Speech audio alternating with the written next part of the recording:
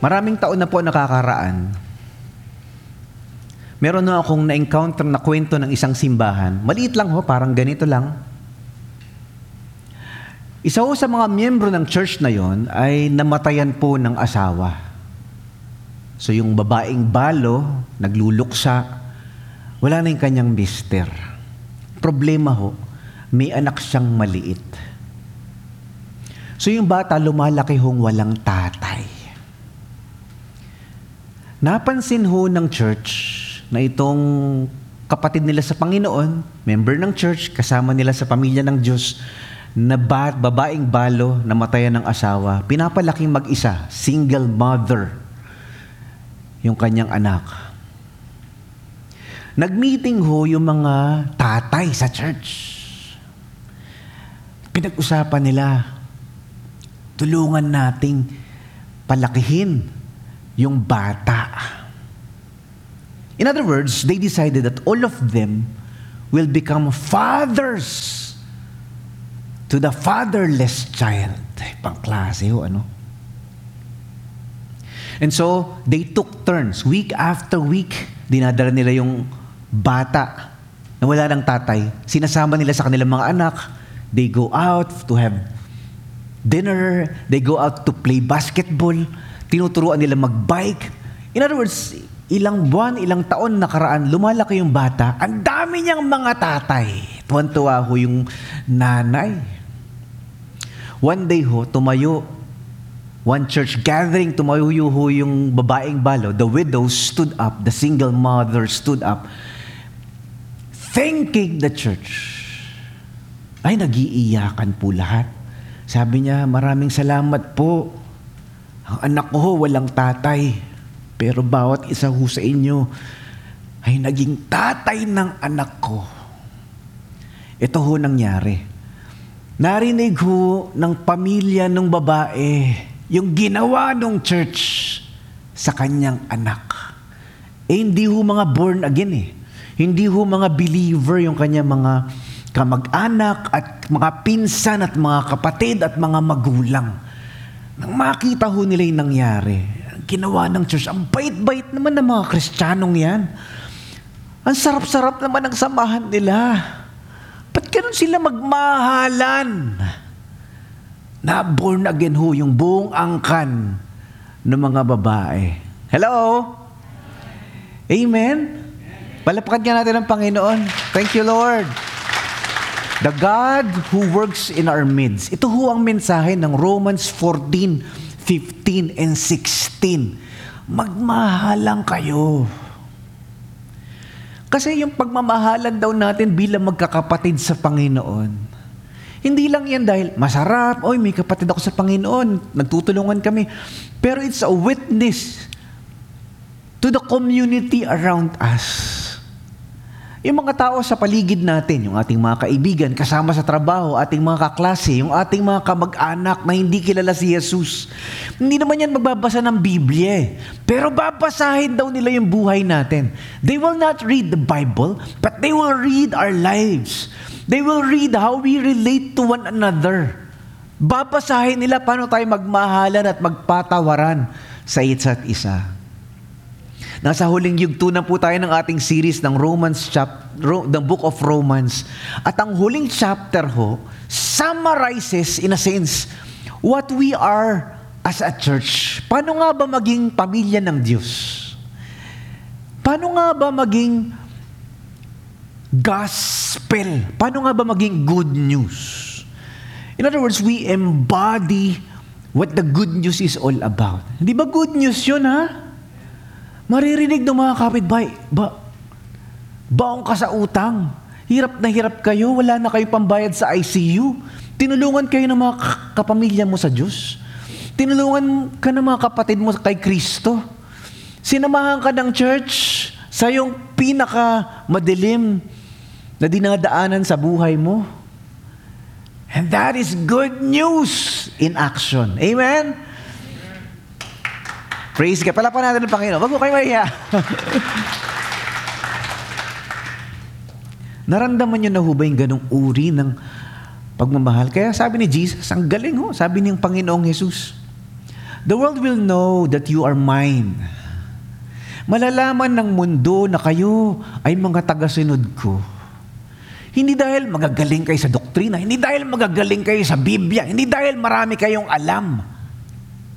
The world will know that you are mine. The world will know that you belong to me when you love one another. Yan, ang ganda ho, ano. Yan ho yung Romans 14, 15, 16. Kaya yung konting hindi pagkakaunawaan sa opinion, yung konting pagtatalo tungkol sa mga pananaw sa buhay at pananaw sa Biblia, sabi ni Apostle Paul, magmahalang kayo. Love is stronger than knowledge. Love is greater than achievements or even success. Diba? Makapagsalita ka ng magagandang mga mensahe.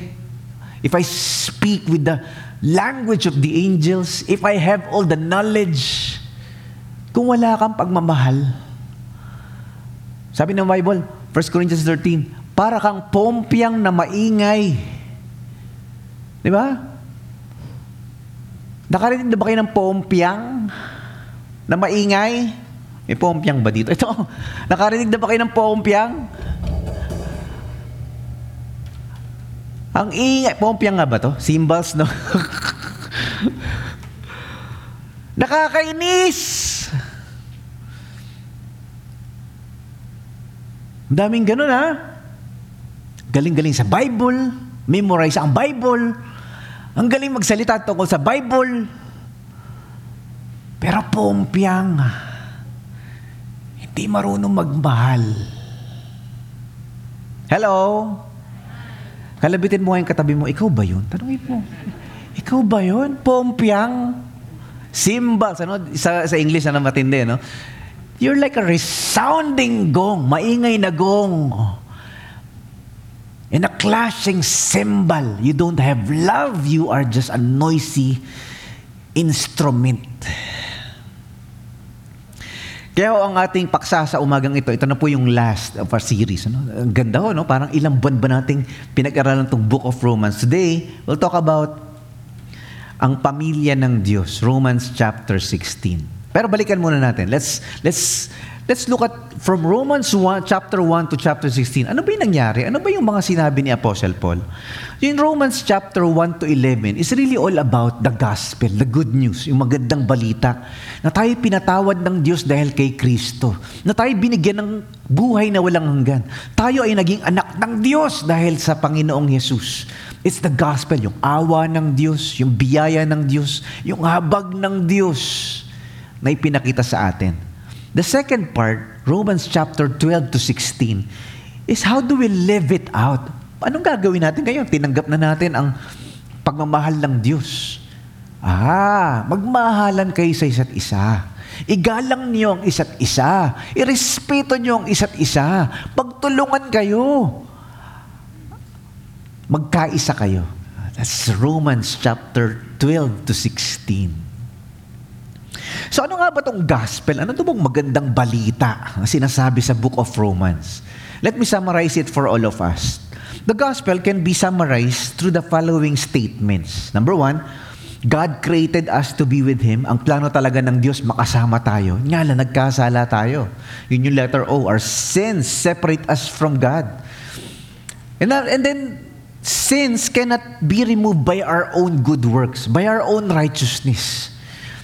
Paying the price for sin, Jesus died and rose again. Yon, ang solusyon sa kasalanan ay si Kristo. Ang solusyon sa kasalanan, the antidote against sin and our own separation from God is the cross of Jesus. Binayaran daw ni Jesus. And everyone who trusts in Him alone has eternal life. Ang sino mang nagtiwala kay Jesus, hindi mapapahamak, kundi magkakaroon ng buhay na walang hanggan. And that is why life with Jesus starts now and lasts forever. Yun ang pangako ng Diyos. Buhay na walang hanggan sa bawat isa na magtiwala kay Jesus. That is the gospel. So we receive that when we receive Jesus, and then we live it out. Makikita yon sa buhay niyo mag-asawa. The gospel. Makikita yun kung paano mo itrato ang anak mo. The gospel. Makikita yun kung paano mo itrato ang magulang mo. The gospel. Makikita yun kung paano mo itrato yung mga mahihirap at mga nagdurusa at mga inaapi. The gospel. Good news. Makikita yun kung paano mo itrato yung empleyado mo. Paano mo itrato yung boss mo. Paano mo itrato yung kaklase mo, yung kaopisina mo. O yung kaaway mo. Lahat yan nasa Book of Romans. You overcome evil with good. You bless those who curse you. You pray for those who persecute you. You love your enemies. And you do good to one another. Yun daw yung good news, gospel, when we live it out. Today, tutundukan na natin ang ating series on the book, napakaganda, Book of Romans. Romans chapter 16. And it talks about the family of God, na tayo ay magkakapatid sa Panginoon. Sabi mo ngayon nasa likod, kausapin nyo nga, kapatid kita pala sa Panginoon. Di ba? Tayo ay magkakapatid sa Panginoon kung si Kristo ay nasa atin. Tandaan nyo to. Dahil sa gospel, tayo ay magkakapatid kay Kristo. Woo! Galing! Whosoever believes in Jesus ay naging kabahagi ng pamilya ng Diyos. Ano man ang ating lahi, kasarian o katayuan sa buhay. We are part of one body. Jews or Gentiles, male or female, rich or poor. We glorify God when we love one another, when we honor one another, and when we strengthen one another. Romans chapter 16. This is the last chapter of the series. There's an issue in the book of Romans that is very, very sensitive, especially during our time. Ito, sinulat to during the ancient times, 1st century. Ngayon, 21st century na. May issue pa rin daw ng discrimination, even in the church, during their time.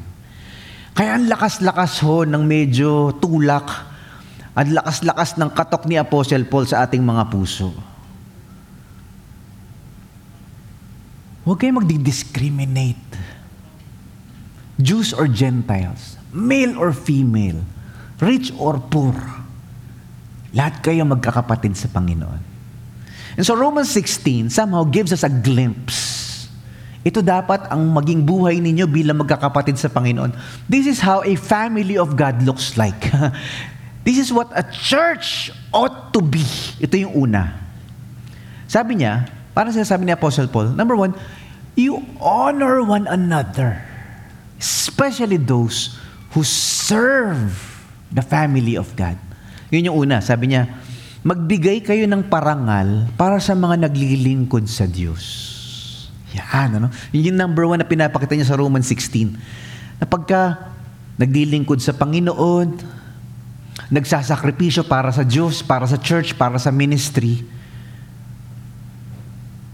pasalamatan nyo. I-honor ninyo. Di ba sa school merong list of, honor list, dean's list, di ba? Lahat ng mga magagaling. Di ba? O kaya merong honor list on those who are successful sa sports. Merong honor list of those who are successful in academics. Di ba? Meron yung mga honor list. Sa Bible daw, meron ding honor list. Yung number 1, nakita natin honor list is the honor list of faith. Yun, Hebrews 11. Lahat ng mga matitindi ang pananampalataya. Men and women of faith, in Hebrews 11. Romans 16, meron ding honor list. Pero ito, honor list of those who serve to the point of exhaustion, sometimes to the point of death. You know, pag binasa niyo yung Romans 16, patanda yung pangalan kasi ino-honor nila. You are honored when you are part of a list. Ito yung unang list. They were honored because they served God. Yan. So may mga binanggit na mga pangalan si Apostle Paul sa Romans 16. Si Phoebe, si Priscilla and Aquila. Gaganda ng pangalan nila, no? These are Roman Christians. Ganyan daw ang pangalan ng mga Christians in Rome, no? Si Mary, si Urbanus. Sino sa inyo Urbanus ang pangalan? Tindi, no? Lolo ko, Gregorio. Ano, matitindi yung mga pangalan ng unang panahon, ano? Apolinario. Sino sa inyo? Pangalan niya. Ito naman, si Tryphena and Tryphosa. Si Persis. Sabi ni Apostle Paul, ito yung mga dapat yung parangalan na ibinigay ang kanilang buhay sa paglilingkod. They were servants of the church. They were servants in ministry. Sana all, Yung word na servant dito is the word for doulos. Ito yung mga binibigay lahat. Umulan, umaraw, may baha, may lindol, talagang kahit makulong sila, these are the people. They are in the list. May tanong ako sa inyo. Kayo ba naglilingkod sa Diyos ng ganito katindi? Are you part of God's honor list of those who serve well? Iba sa atin, umulan lang nakakatamad mag-church. Hirap kumuha ng Grab. Walang tricycle. Hello? Sino guilty? Pastor Mike, guilty. Sarap matulog, makulimlim, ang lamig. Di ba? Ito pa, another part of the list. Not only because they served, but also because they sacrificed. Ayan. Si Priscilla and Aquila, binanggit uli, they risked their lives. Muntik na silang mamatay para sa akin, sabi ni Apostle Paul. Si Andronicus and Junia, gaganda na mga pangalan. Si Apeles. Ito yung mga nakulong. Ito yung mga binugbog dahil sa Panginoong Jesus. Ikaw ba, namura ka na dahil kay Jesus? Ikaw ba, nabugbog na? Naitakwil na? Napagtawanan? Nabash? Dahil sa faith mo? Hello? Pag hindi ka raw binabash dahil sa faith mo kay God, dahil hindi nila alam. Hindi nila alam kasi nagtatago ka. Secret Christian. Christian ka ba? Maingay. Makapagtawanan ako ng mga kasama ko sa trabaho.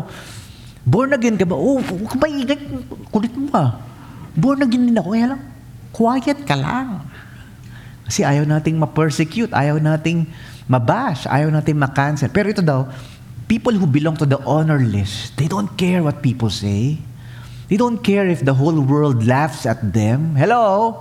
They don't care if their friends will abandon them. Hindi na kita friend, Christian ka pala. Yan, Another part of the list, not only because they serve, not only because they sacrifice, but because they loved. Ito palang language of love. Magmahal lang kayo. Ito, mga nagmahal. They're also on the list. Si Phoebe uli, si Priscilla and Aquila na naman. Tapos yung language ni Paul, ito yung mga mahal ko. Mahal ko itong mga to kasi nagmahal sila ng todo sa Panginoon at sa church.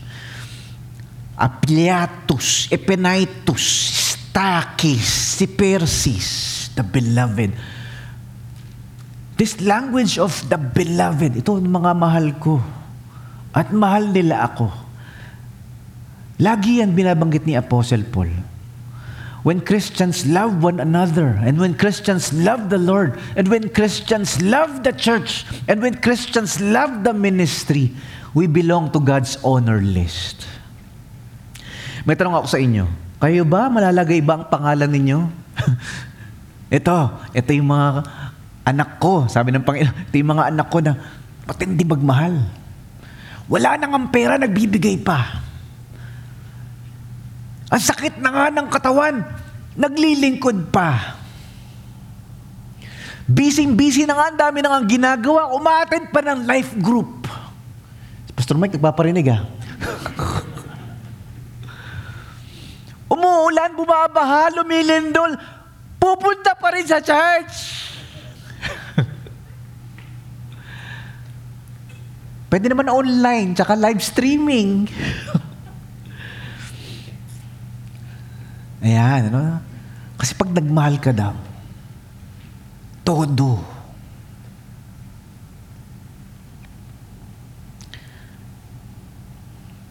So what about you? How well are you loving the church? How well are you loving the ministry? Yan. Meron ako mga experience talaga ng mga matitindi, no? Parang mga Christians on the honor list. Parang yung first century Christians daw, they make sure na walang nagugutom sa church. During their time, talagang hirap yung society no? Madaming pulubi, maraming walang trabaho, maraming naghihirap, maraming inaapi, meron pa silang slavery. Ngayon wala na, no? Pero meron silang talagang mga second-class citizens na hirap sa buhay. Alam mo ginagawa ng mga Kristiyano?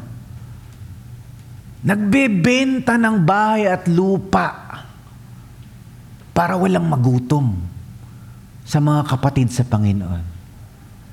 Hi! Kaya niyo ba yun? Pastor Mike, bebenta ko na yung kondo ko. Bakit? Bakit mo bebenta? Bebenta kasi maraming member sa church natin na wala ng trabaho eh. Tsaka maraming nasa ICU, walang pabayad sa ospital. Makatulong man lang. Tindi, no? Hello? Meron ako na-meet minsan na youth, no? Bininta niya yung bike niya, yung BMX bike niya, para makatulong sa church building fund. Tindi, no? Yun yung sinasabi ni Apostle Paul, when we love, wala makakapigil sa atin, no? Hindi ko sinasabi na, ibenta nyo yung bahay at lupa ninyo, ibenta nyo. Hindi. What are we saying? We're saying that we love. When we love, we sacrifice. When we love, we serve. Even when it hurts. I know, many of you, marami akong kilala sa inyo, no? Many of you, you have been doing that. You're giving. Even when it hurts. Yun ang love, no? Pagmahal mo kasi. Kahit masakit, ibibigay mo. Anak mo, kapatid mo, mahal mo. Sa church daw, dapat ganun din. May binanggit si Apostle Paul na very, very interesting sa atin, ano? Hindi natin masyado ginagawa, pero meron siya binanggit dito. Nung time nila in Rome, in the first century, naghahalikan daw sila. Hindi yung romantic na lips to lips. Hindi. Sabi niya to. Sabi niya, greet one another with a holy kiss. Ito yung sa panahon ngayon, ito yung beso. So, nasa Bible pala yun. Ano sabi ni Apostle Paul? Magbeso-beso nga kayo sa isa't isa ng banal na beso-beso. Ibeso mo ngayon kayo, beso-beso. Di ba? Dito lang yun, di ba? But it's not just a gesture. It's not just a social gesture. Di ba? Tayo, ang gesture natin, ang expression ng pagmamahal is we hug, we shake hands, akbayan natin, tatap natin. Minsan may beso pagka-close natin. Pero sila, sabi ni Apostle Paul, you greet one another with a holy kiss. It speaks volumes about how they care for one another. When they do that, parang sinasabi nila, non-verbal communication nila, kapatid kita, mahal kita, I care for you, tutulungan kita, nandito lang ako, huwag kang mag-alala, I got your back. Hello?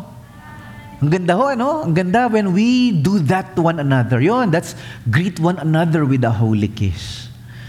Kaya nga sabi ng 1 John chapter 4 verse 7, Beloved, let us love one another. Woo! Galing! For love is of God, and everyone who loves is born of God and knows God. Paano mo malalaman yung totoong born again? Nagmamahal. How do you know that you are truly born of God? When you love one another. Why? Because God is love.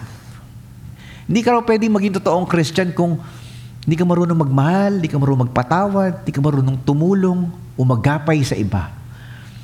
Kasi yun ang katangian ng Diyos na dapat nakikita sa ating mga buhay. Yun. So, nga, no? How do I know na ako ay Christian na ako'y talagang kay Kristo na ako'y talaga'y anak ng Diyos, ako'y talagang born again na. Mapapansin mo, nawawala yung selfishness mo, napapalitan ng love for others.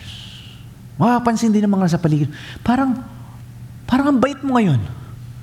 parang ang haba ng pasensya mo ngayon. Ano nangyari? Ano nakain mo? Anyari? Nakasyabo ka ba? Ha? Ginawa sa akin ng misis ko yun minsan, no? Kasi ako mainitin talaga ulo ko eh. May manipis ang PC ko. Maikli pasensya ko. Pero habang napapalapit ka sa Diyos, nababago ang buhay mo eh. Amen? And so, minsan, si Ethel, meron siyang ginawang mali. Imbis na magalit ako at magsungit ako, sabi ko, okay lang, no problem. Sabi niya, nasaan ang asawa ko? Ilabas mo! Sabi ko, si Raul pa to eh. Anyari sa'yo, Mike? Ba't ang bait mo? Hello? Kalabitin mo, katabi mo, ikaw ba yun? Ikaw din ba yun? Sungit mo pa din ah. And we love one another. Ang galing ho na ito, ano? Ito yung pangalawa. Sabi ni Apostle Paul, not only that you honor those who serve well, bantayan nyo rin ang bawat isa. Ayan, ano? So you care for one another by protecting them from false teachers. Yung mga maling turo, ang dami pala niyan. Mag-ingat laban sa mga nagtuturo ng maling aral. Nung panahon nila, even in our times, meron daw mga nagtuturo ng mga mali. Sabi ni Apostle Paul, they use smooth words. Para daw nagbebenta. Their Lord is not Jesus, their Lord is their stomach. Yun daw, yun ang description ni Apostle Paul sa Romans 16. Medyo galit siya, no? Kasi ginugulo niyo yung mga Christians eh. Ginugulo niyo yung mga mananampalataya. Tinuturuan niyo ng mga mali. Tinuturuan niyo ng mga maling turo na taliwas sa gospel. Yan, ano? Sabi niya, watch out for people who cause divisions and upset people's faith by teaching things contrary to what you have been taught. Stay away from them. Yan. So isa rin daw sa yung ekspresyon ng pagmamahal, iniingatan mo yung kapatid sa Panginoon. Pag may gumugulo at merong pinag-aaway tayo, parang merong mga pumapasok na nagtuturo ng mga mali at nagkakaroon tuloy ng debate at mga pagkatatalo at pag-aaway-away, layuan nyo. Iwasan nyo yung mga taong ganyan. Na walang ginawa kundi makipagtalo at gumawa ng away sa church. Yan. Pero sabi ni Apostle Paul, pero ako confident ako sa inyo na hindi kayo bibitay. Ano ba? Hindi kayo bibigay at hindi kayo bibitaw. Yun. Sabi niya, everyone knows that you're obedient to the Lord. So he affirms them and encourages them. Sabi niya, this makes me very happy. Alam ko naman yung mga mokong na yan, yung mga swindler na yan, yung mga mga false teachers na yan, hindi yan magtatagumpay sa inyo. Kasi sabi niya, I want you to be wise in doing right and to stay innocent of any wrong. Alam ko naman na gagawin niyo yung tama at iiwasan niyo lahat ng mali. Yan. And then he says something very, very powerful and very interesting. Pag iniwasan niyo daw itong mali and when you honor those who serve in the church, something happens. The God of peace crushes Satan. Yung Diyos daw ng kapayapaan, bilang wawasakin niya yung mga gawa ng diablo sa ating mga buhay.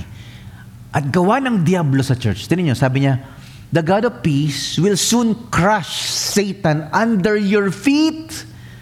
And may the grace of our Lord Jesus Christ be with you. Nung awa daw ng Diyos, biyaya ng Diyos, ang sasama sa atin. Pero once we love one another, and once we avoid and stay away from these false teachers and this rabble-rousers, itong mga tagagulo at mga nagsisimula ng away at mga pagtatalo sa church. Sabi niya, the peace of God, the God of peace will crush Satan underneath your feet. Sa totoo lang, may mga ginagawa talaga si Satanas sa ating mga buhay. Mapapansin mo yan. Kaya kayo nag-aaway mag-asawa. Minsan, hindi lagi, pero si Satanas bumubulong at gumagawa ng tukso sa ating mga puso para uminit ang ulo mo, para mag-away kayo, para magtalo kayo sa church, para hindi kayo magkaisa, para kayo laging masungit at magagalitin at hindi nagmamahalan sa isa't isa. There are dark, demonic forces at work in our lives, in our world, and in the church. But the hope we have as believers, yung ating pag-asa talaga at paninindigan, is the God of peace crushes Satan, crushes all the demonic forces, the works of the enemy in our lives and in the ministry. Amen? And so, this loving one another theme of the book of Romans is very, very powerful. Sometimes, the only antidote to hate, the antidote to division, yung panlaban natin sa mga pagtatalo at pagkakahiwa-hiwalay. Naku, dami-daming mga simbahang nag-i-split at naghihiwalay. Is when the God of peace crushes Satan underneath our feet because we love one another. Boom! Dahil nagmamahalan tayo sa isa't isa. Naalala ko, many years ago, I was in the province serving in a ministry. Nagkaroon ng emergency meeting yung church na dinadaluhan ko sa probinsyang iyon. Sama lahat ng mga members. May tumayo sa harap na mag-asawa. Umiiyak ho. Sabi ko, ano ba nangyayari? At bigla ho nagsalita yung asawang lalaki. The husband confesses adultery. May nabuntis siya, ibang babae, hindi niya asawa. So kilala ko itong mag-asawang to. They serve the church, they're leaders in the church, buong pamilya, pati mga anak, very active sa church. Tayo ho yung mag-asawa sa gitna. Nagkumpisal ho yung mister. Nangaliwa po ako. Nagkasala ako sa Diyos. Nagkasala ako sa aking asawa. Nagkasala ako sa church. Tahimik. Inaantay ko may magbato ng kamatis eh. Inaantay ko may magbato ng chinil. Walang yaka. Ba't mo ginawa yan? So ako kinakabahan ako. Sabi ko, Lord, ano kayo mangyayari? Maya-maya ho. Isa-isa hong lumapit sa harap yung mga members ng church. Umiiyak ho. Inakap ho yung mag-asawa. Tapos sumunod, may umakap na naman sa likod. May umakap sa tabi. Puro akap ho. Umiiyak ho lahat. Isa lang ho sinasabi nila. Pinapatawad ka namin. Hagul-gulan, no? Group hug, isang malaking group hug ho ang nangyari. Ako ho yung galit eh. Ako ho yung gusto mong bato ng kamatis eh. Bigla ho ko nalusaw. Sabi ko, Lord, ang ganda naman nito. Pag may nagkamali at may nagkasala, sino bang sasalo? Kundi tayo magkakapatid. Minsan kasi may nagkasala, may nagkamali. Tayo pa yung unang tumisipa eh. Nakadapa na nga, inaapakan pa natin eh. Hello? Umaattend ng church, di mo pinapansin. Saan pupunta yun? Ito yung sasabi ng Romans chapter 16. You crush the work of the enemy. When you respect one another, when you love one another, papalakasan kayo sa isa't isa.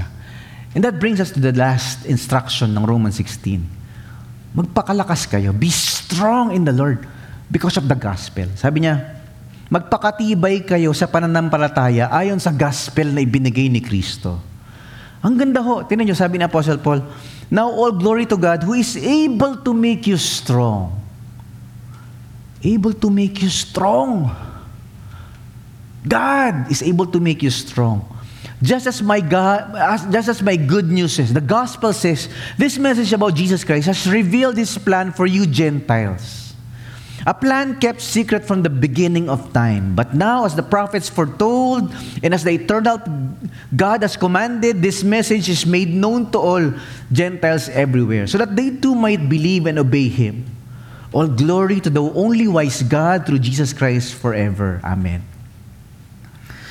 So, itong part na to sinasabi ni Apostle Paul, Your strength comes from the Lord. It's not from one another. It's not from you. Pero galing sa Diyos. It's the grace of God. It's the Spirit of God working in us. Kaya pag nanglulupaypay ka, nanghihina ka na, parang tumatamlay na yung pananampalataya mo, lapit sa Panginoon. Lord, I need your strength. And then we come for one another. Nanghihina ako, bro, sis, pag-pray mo naman ako. Yeah, that's our role with one another. Magpalakasan kayo sa isa't isa. And then the Apostle Paul ends the book of Romans with something that he mentioned. Sabi niya, there's a secret plan. Ano ba itong secret plan na to? Di ba, nakita niyo, sabi niya, there's this mystery that God has revealed to us na hindi ni-reveal sa Old Testament. This secret plan is really all about the people God loves. Kasi yung Roman church, the church in Rome, is composed of the Jews and the Gentiles. Na born again sila, they became Christians, magkaibang lahi. Pero binabanggit ni Apostle Paul, now you know the secret plan. Now you know this mystery. And this is the mystery. Akala nila, ang ililigtas lang ng Diyos is the nation of Israel. That the gospel and the mercy of God is only for the people of Jacob.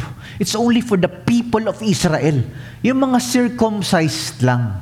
Yung mga hindi daw circumcised, yung mga supot, tulad natin. Supot ka ba? Joke lang. Hindi, this is spiritual language, no?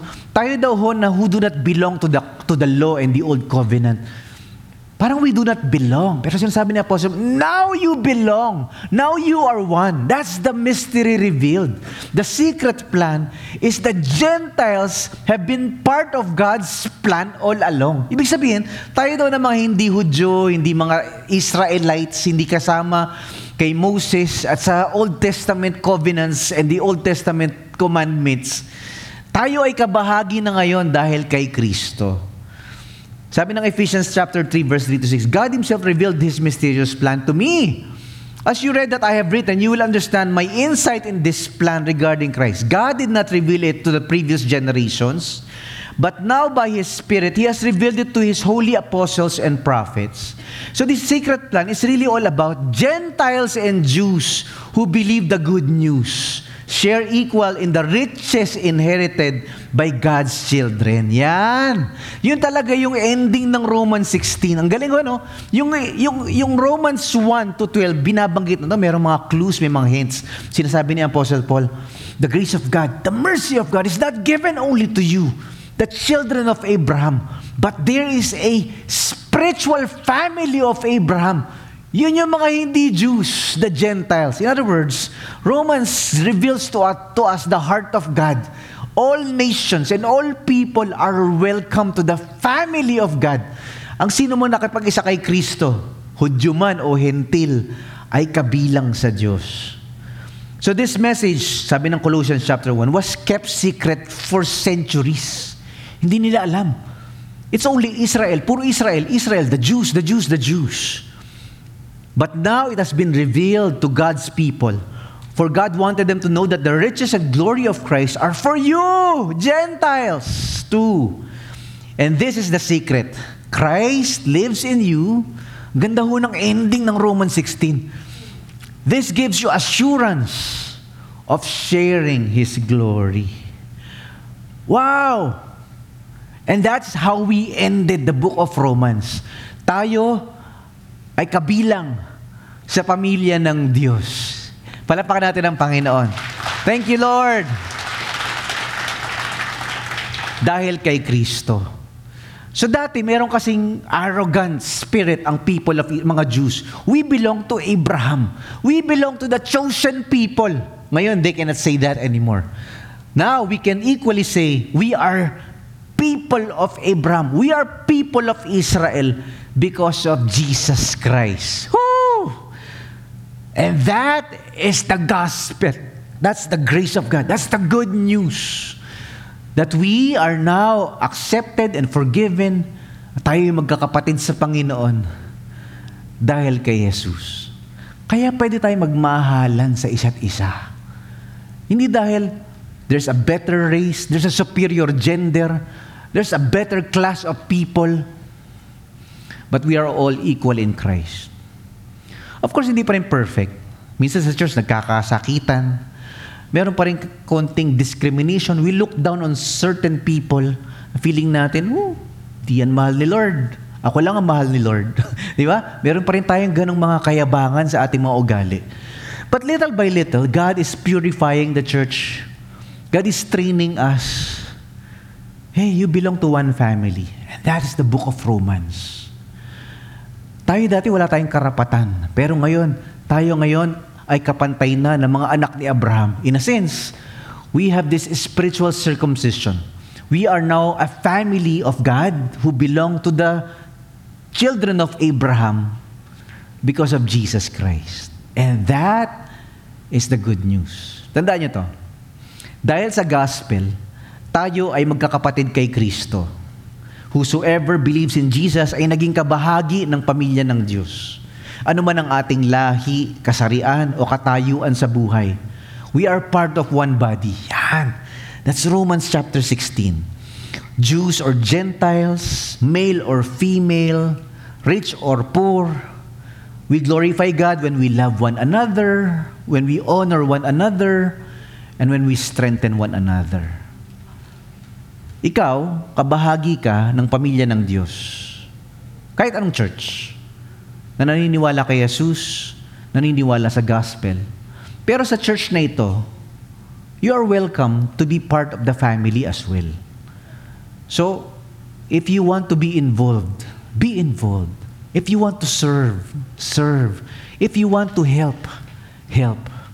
Kasi hindi ka lang nandito para manood at makinig, kundi tayo ay maging kabahagi sa ginagawa ng Diyos sa ating mga buhay. Amen? Palapakan natin ang Panginoon. Thank you, Lord. Let's all stand and let's close our time in prayer. Let's pray. Tayo po'y manalangin. Panginoon, salamat po dahil kay Kristo, kami ay kabahagi ng pamilya ng Diyos. Because of Jesus Christ, because of the gospel, and because of your grace, we are now part of the family of God. Kaya Panginoon, kami ay may pag-asa. Kami ay mayroong bagong buhay. Kami ay mayroong kapatawaran. Kami ay mayroong kaligtasan dahil kay Jesus. Thank you, Lord. Thank you for your mercy and your love to us. Tulungan mo nga po kami magmahalan sa isa't isa. Turuan mo po kami na magtulungan, magpasanan, magpalakasan. Help us, Father, to strengthen one another.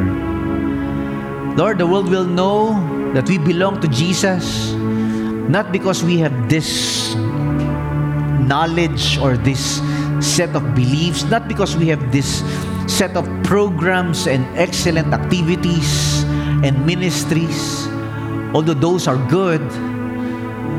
The world will know that we belong to Jesus when we love one another, when we accept one another bilang magkakapatid sa Panginoon at bilang isang pamilya. Maawa ka sa amin, Panginoon. Patuloy mo pong pagpalain ang aming church as we continue to love one another as one family. Thank you, Lord, for your grace and your mercy.